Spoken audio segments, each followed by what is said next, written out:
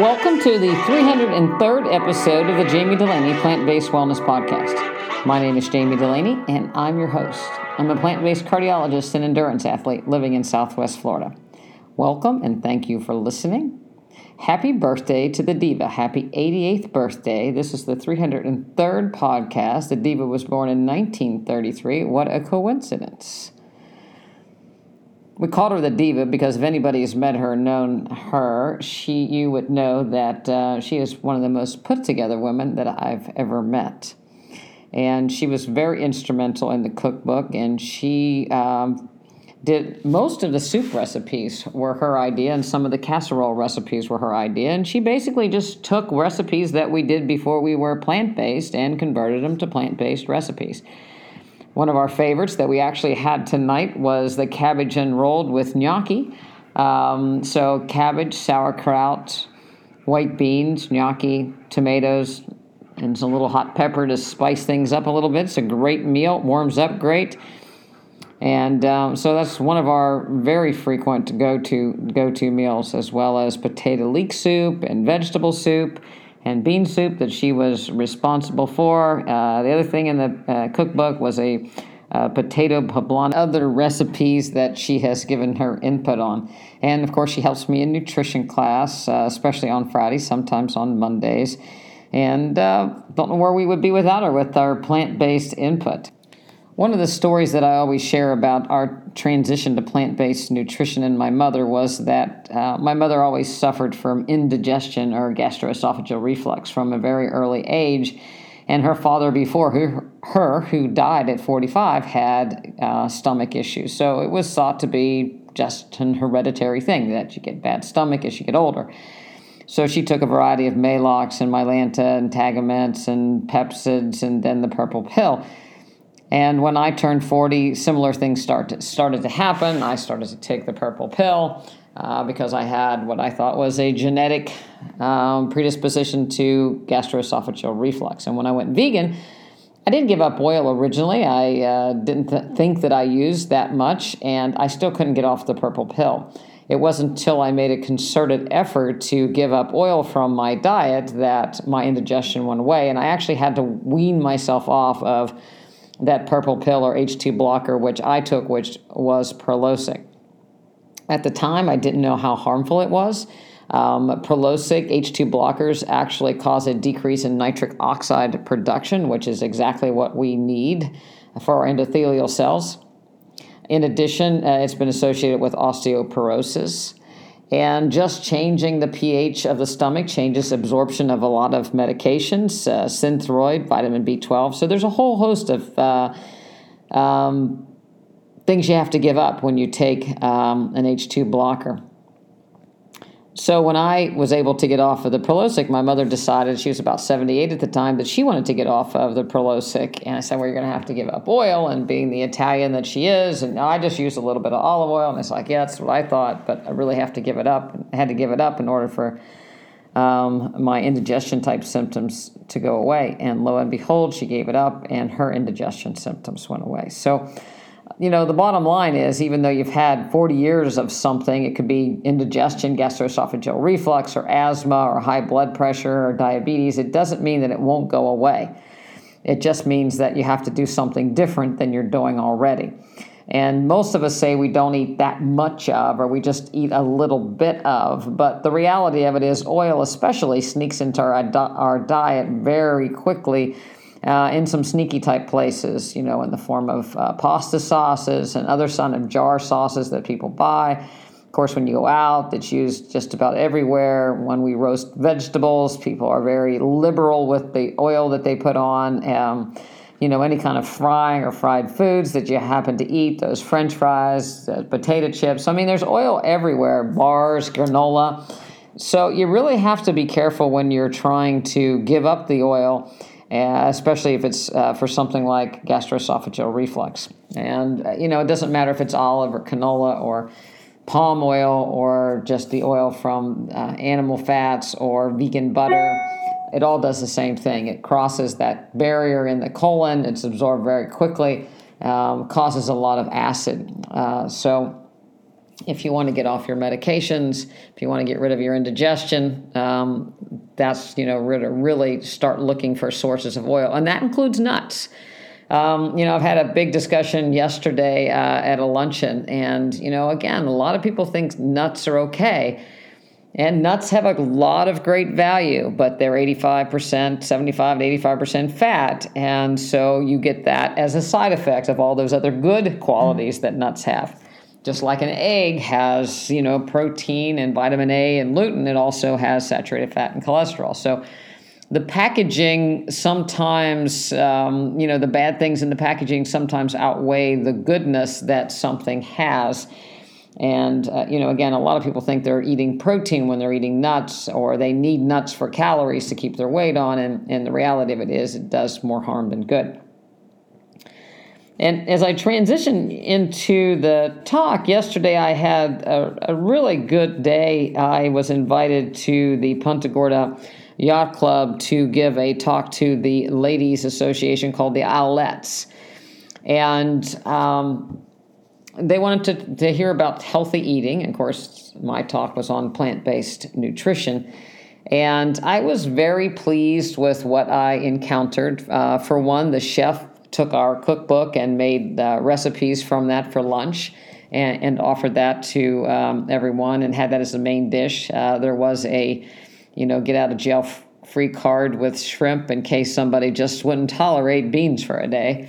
But he did a bean taco with shredded slaw. We did our arugula salad, and he did our our blueberry mango crumble. It all tasted really good. But what I enjoyed most was a day of people enjoying life. Very positive atmosphere. People were happy. Nobody was wearing a mask. It was nice to see people dressed and interacting. And I listened to as they talked about what they had planned for the summer with their club. And it was, to my surprise and delight, a lot of things around doing things as opposed to just meeting and going to eat. A lot of older people in Florida meet to eat, and that's about everything revolves around meeting to eat, and typically poor food choices. So a lot of their activities that they had planned involved, walking around museums and traveling and learning new things, gardening, having dances, and, other activities where they were actually moving instead of sitting. So great for them. Again, a bunch of positive people trying to make their lives better. Most of them were the cooks in their household or the cooks for their boat, manned the galley.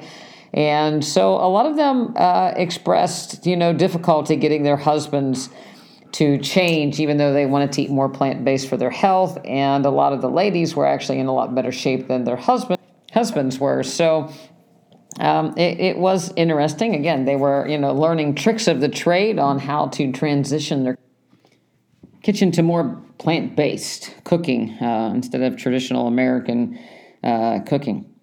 So I have some tips. And again, part of the problem is that it's a mixed kitchen or a mixed household. One spouse doesn't want to be plant-based. One would like to change things. So here's a few ideas that we give our members. Don't try to cook brand new recipes all the time. When you try new recipes, invariably sometimes they just flop. Or they're so different with different spices and different tastes, taking the oil, taking the salt out, putting new spices in, you get rejection. And when people get rejection on a new recipe, then it makes them less likely to try a new recipe in the future. So if you're going to try a new recipe, try to do one that's more like something you've already made. So potato salad, change it to plant-based. A pasta salad, you can make it, more plant-based or more oil-free. So do something like that you just have to alter a favorite recipe a little bit. Try to make things just simple by adding just another vegetable each week or a different vegetable along with the regular food that you're used to cooking. When you make pasta, make your sauce from scratch. So you're taking the oil out instead of using a jarred sauce. Adding a little heat to it can decrease the lack of salt that you find in pasta sauces, which tend to be very, very salty. In place of hamburger, you can transition to tofu crumbles that you have a feel of a hamburger, but it's not. You can transition from tofu crumbles to making your own with mushroom, and eventually. But for now, that's a good transition food. Transition to using plant milks in your cooking. I like plain soy milk, plain almond milk. No one knows the difference. You're just using the milk as a thickener for the most part in dishes, so it does not matter. If something calls for coconut milk in a can, don't use that. Use the coconut milk on the shelf. It's less fatty. The alternative is to add coconut extract to the dish, or just coconut flakes. That's often what I'll do to make a coconut milk. So I use fresh coconut and water, make my own coconut milk. At least I have some of the fiber along with it. Decrease the portion size of the meat and make it a separate dish. So meat standalone as opposed to meat into things, and then start decreasing the portion size. Switch to a vegan butter, which is full of oil as well, but it has less saturated fat, less cholesterol, and then wean that off. Use it not in cooking, but just to have a little bit around. Again, decrease the meat portion size to make it more of a garnish over time. When you're out, always order plant-based. If you want your family to transition to plant-based cooking, but you ebb and flow every time you're with them and you can't stick to it, well, you can't expect them to stick to it. So stay plant-based yourself. Start the transition by having perhaps just meatless breakfast, meatless lunch, then maybe a meatless Monday. Make sure there's a grain or potatoes because that's going to keep people full. So again, if you didn't hear that over the dog bark, make sure there's potatoes. You want people to get full. A lot of people make this mistake by trying to eat small portions of just vegetables, and then they're hungry just in a few hours, and it's like, well, this is not working, and then they grab for snack food or protein bars or something like that. So you can't be afraid of a big salad bowl. Vegetables are low calorie. You don't have to worry about them. Eat all you want. It's the things you don't want to eat 6 potatoes at a meal. You don't want to eat 6 bananas at a meal, but you can eat a big salad and a banana, a big salad and a big potato. That works. People get confused on what they have unlimited quantity portion sizes. What are the calorie dense things? Try to avoid having more than one smashed food at a meal. So if you're having hummus, you don't want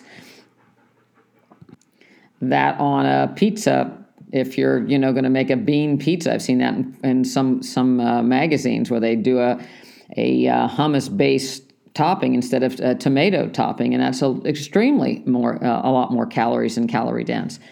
Try making your own bread instead of buying bread. A lot of people can't portion control on bread, and they end up eating bread for their whole meal, or, less of the vegetables and more of the bread. But if you make the bread yourself, you're more likely to, respect it a little bit more. And again, if you make your own, it's not going to have oil in it, so it's going to be much, much healthier for you.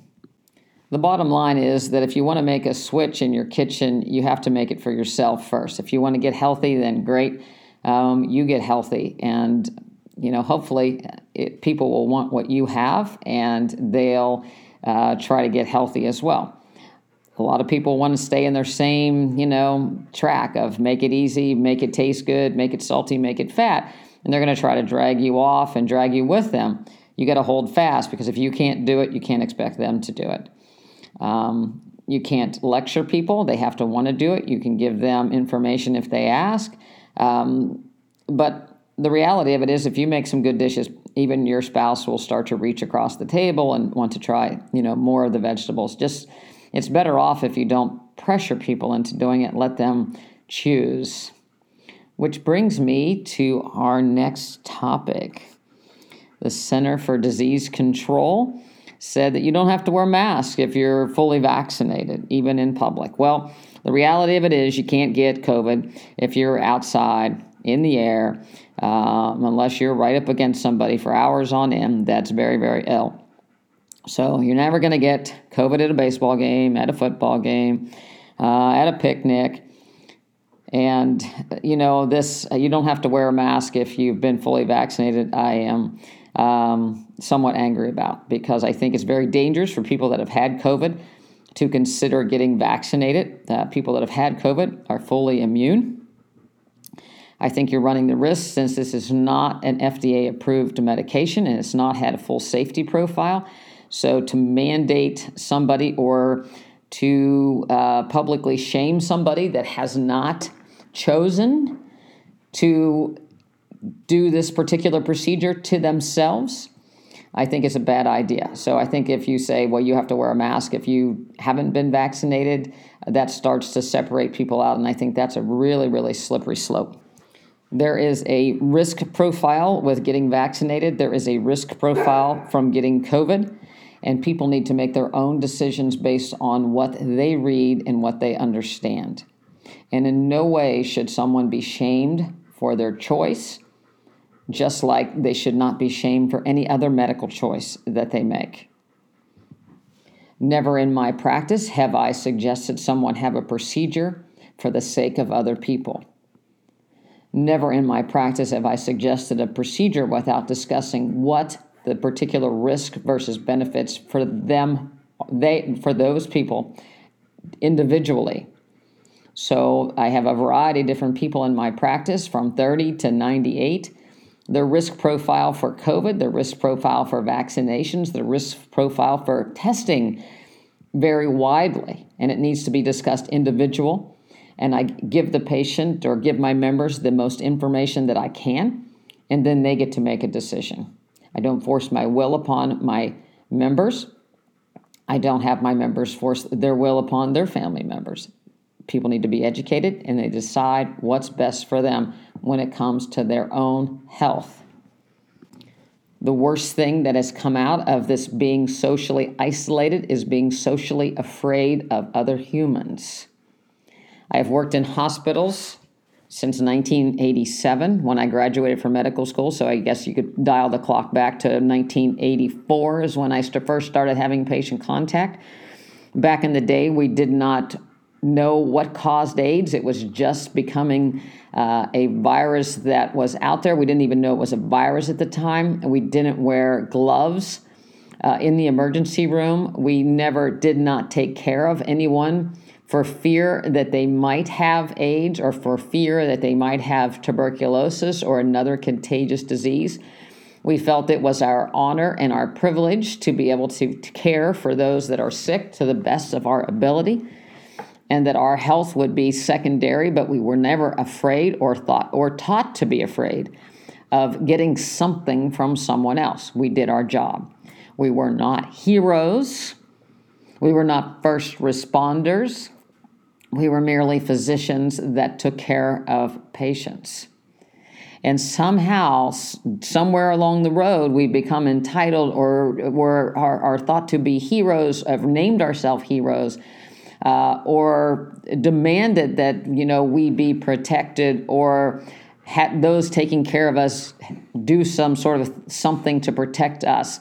I really think that it's, I don't think that hospital staff should have to have a procedure done to them any more than we should inflict a procedure on anybody else. People need to make their own decision.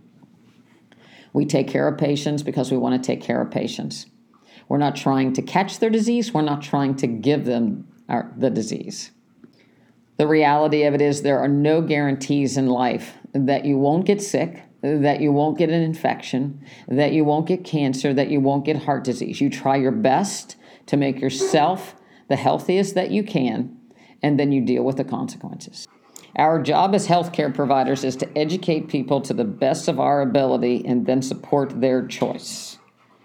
And, as Franklin Delano Roosevelt put it, we have nothing to fear but fear itself. And I think we have to take fear out of the equation when we're dealing with other humans.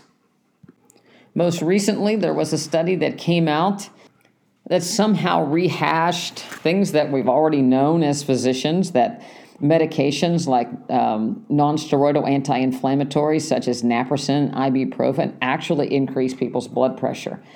And people that take those chronically, they're great for decreasing pain, but they come with a side effect. They come with a side effect of possible GI bleeding, possible increased risk of heart attack from decreased nitric oxide production, as well as possible kidney damage. And the kidney damage can lead to accelerations in blood pressure. So people that have high blood pressure have to be very careful with non-steroidal anti-inflammatory drugs. People that are running a marathon or ultramarathon should never take non-steroidal anti-inflammatory drugs for pain during the race. It is extremely dangerous for kidney failure or GI bleeding. The study also looked at antidepressants. Antidepressants are associated with increased sympathetic tone. Increased sympathetic tone is associated with increased blood pressure. So finally, they are starting to admit or publicize that antidepressants are associated with increased high blood pressure, or hypertensive effects. So if somebody that's already hypertensive or has high blood pressure, from a variety of other reasons, perhaps even increased sympathetic tone, it can get much worse. So you might think that the only way that antihypertensive works really is increasing sympathetic tone, that gives people the perception of increased energy. We talk about serotonin uptake inhibitors and blocking serotonin, but then the body has a way of coming around and short-circuiting those things. So often we get people stuck on antihypertensives after the crisis in their life has passed, or they haven't had appropriate intervention to help them with whatever has led to their depression. And so we put a Band-Aid on it by blocking their autonomic nervous system or stimulating their autonomic nervous system. We haven't really done anything but cause another problem. And of course, the best way to treat hypertension associated with antihypertensives would be to give them a beta blocker, which would block the body's response to sympathetic tone. But then you can see we're giving people a drug to make up for another drug. Now, if you're out there and you take antidepressants, especially serotonin uptake inhibitors, you cannot stop these cold turkey. You need to wean them. Ideally, you need to wean them in the presence or with the assistance of a professional. Psychiatrist would be the best choice, someone that could provide talk therapy and help you work through the issues that's led to your depression or contributes to your depression, help you to develop other coping mechanisms. But stopping these drugs cold turkey is not the answer either. It is a reason to think long and hard before you start them. Bad things happen to good people, and sometimes physicians' response is we'll just give them an antidepressant and make them feel better. And you do get some benefit early on, and you might feel better early on, but is that really taking care of the problem, or is it just putting a Band-Aid on, which most of our drugs are just putting a Band-Aid on? Same thing with the non-steroidal anti-inflammatories. What's actually causing the muscle pain or the bone pain or the back pain that you're taking the non-steroidal anti-inflammatories for? If you're out on a run and you're on a marathon and you're trying to take them to get through an injury, you're adding injury to insult by masking the pain of these things. It would be better to live to fight another day, so to speak, rather than to not only hurt your tendons. There's association, increased tendon rupture with non-steroidal use as well.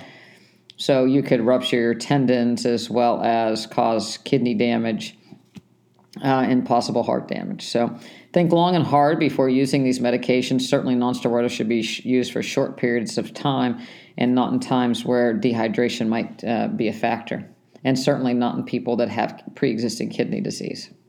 It's very rare in medicine that we can block one pathway and not interrupt another pathway and cause another side effect or abnormality on the back side. And we like not to think of the association. Sometimes it's really weird again, in the presence of H2 blockers for your stomach, it decreases the acid. Who would think that it also decreases nitric oxide production? Who would think that causes malabsorption of vitamins? We don't think of that. We think that it decreases people's pain, and then we should go on from there. Some of these medications aren't much more than glorified pesticides. And if you think about what a pesticide actually is, it typically affects the nervous system of the insect that causes them ultimately to be paralyzed and die. And, when we're affecting our nervous system, it's somewhat a bit like, a mild pesticide in some response. And, turning the tides on to the pesticides, so we want to get rid of the nasty bugs and varmints in our garden, only to have these chemicals go into our groundwaters that ultimately go into our drinking water. And they come back to haunt us, causing all kinds of serious side effects and increased risk of cancer. And, who knows what else, because we don't look into them. A lot of times our body's response are completely appropriate. In times of stress, our heart rate goes up, our blood pressure goes up. And, that helps us get through a situation. And by, dulling our senses to this, senses to some of these things, it's somewhat difficult for us to actually get through them successfully. And I think that's, again, part of the problem we're facing today is that we need a quick fix to get us through this pandemic crisis. And so we're spewing out vaccines without appropriately testing, because we're all in such a panic that we need to get a quick fix and make this go away so we can get back to normal. When the reality of it is, what we need to do is get back to basics and again, get ourselves healthy. And, come back to it time and time again: exercise and plant-based nutrition, normalization of body mass index, the improvement in sympathetic tone, parasympathetic tone from breathing. Exercise goes a long way to fix a lot of these things that we try to put a quick Band-Aid on. So as we close out this podcast, I just want to talk a little bit about my running. We are signed up for the Girls on the Run 5K, not 50, but 5K next weekend. So I'm going to lace it up and try to increase my heart rate a little bit and see how fast I can go for 3.1 miles. To me, the 5K can be a lot more painful than a marathon because you have to push it. And it's about seeing how long you can hang on for a higher heart rate for a short distance in time. But it should be fun. I want to have our plant-based striders and have some of the members I think are going to join me to have a presence so that we can kind of spread the plant-based nutrition word. I think wherever you are, going to 5K and local races, if you're a runner, can help show people that you don't need to run 3 miles and eat donuts. You can actually be healthy and get healthy by eating properly. So that's what we're going to do. I actually offered a cookbook for the raffle and was denied. So I wanted to give a free cookbook away, but they didn't want that for their raffle. So maybe I'll just give one away again in the parking lot. Who knows? We still haven't found the late summer, early fall race. We have the swim run in November and the California International Marathon in December. Who knows? Might have to devise a birthday run that has something to do with 5 and 8, which will be my next. No, it won't be. I believe it's going to be 5 and 9. So that means I have to go about 5.9 hours on a run, or 59 miles. I have to think about that.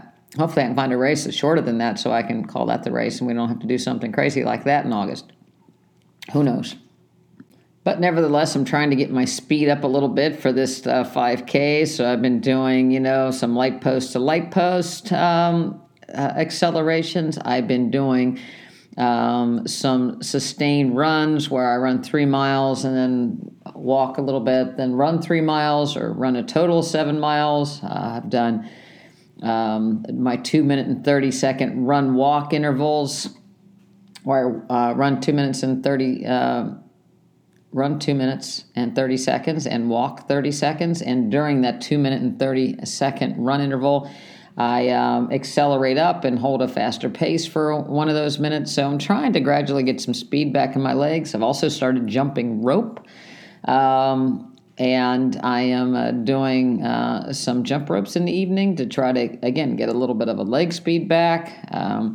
I am one that gets very comfortable at running long, slow distances, so trying to get a little speed back in safely is something I'm trying to push myself with a little bit. Sophie says that I should mention the Grounds and Hound coffee deal. If you haven't been over to groundsandhoundscoffee.com, you should. And enter Sophie Says you can get some money off your next purchase. Gretchen says it's a good idea. You know, I enjoy a cup of coffee in the morning before I go out for a run, if possible. Depends on the timing, but if I can get a half a cup of coffee in before, I do enjoy that.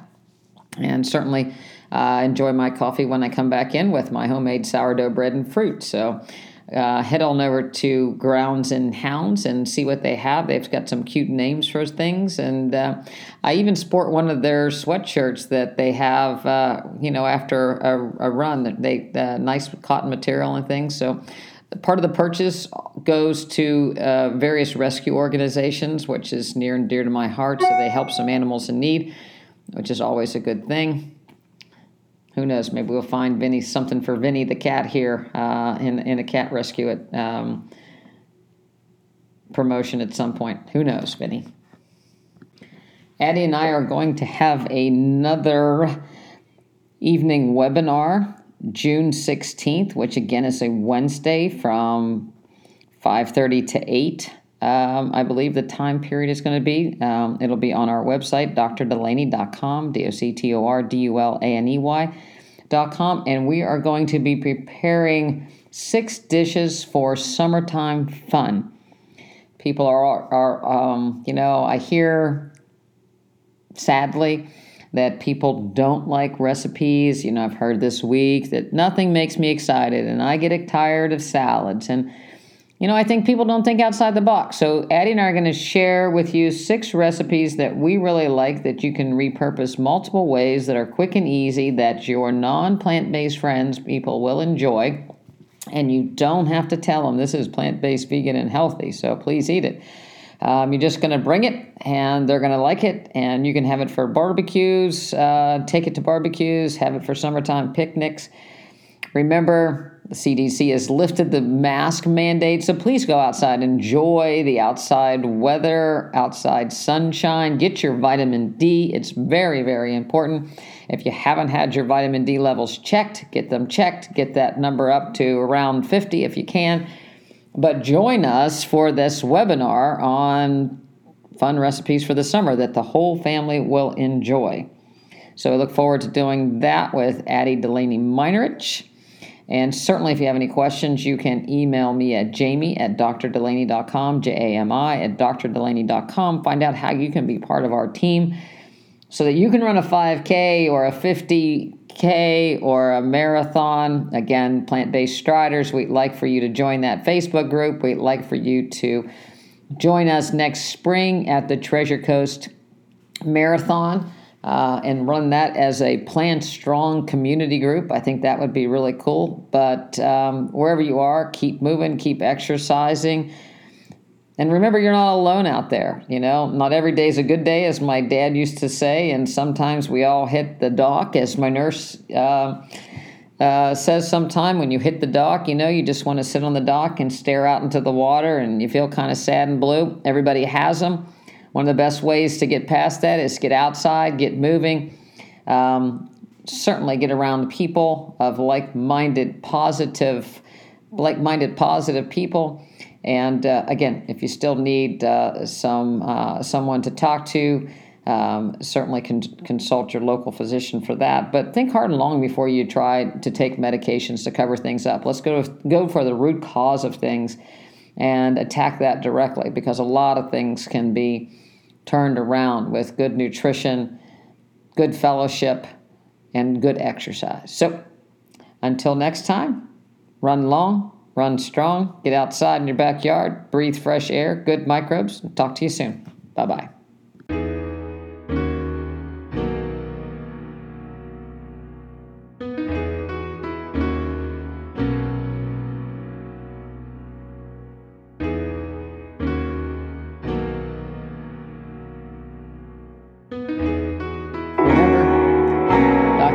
drdelaney.com. Jamie at drdelaney.com. Give us a holler, give us a look.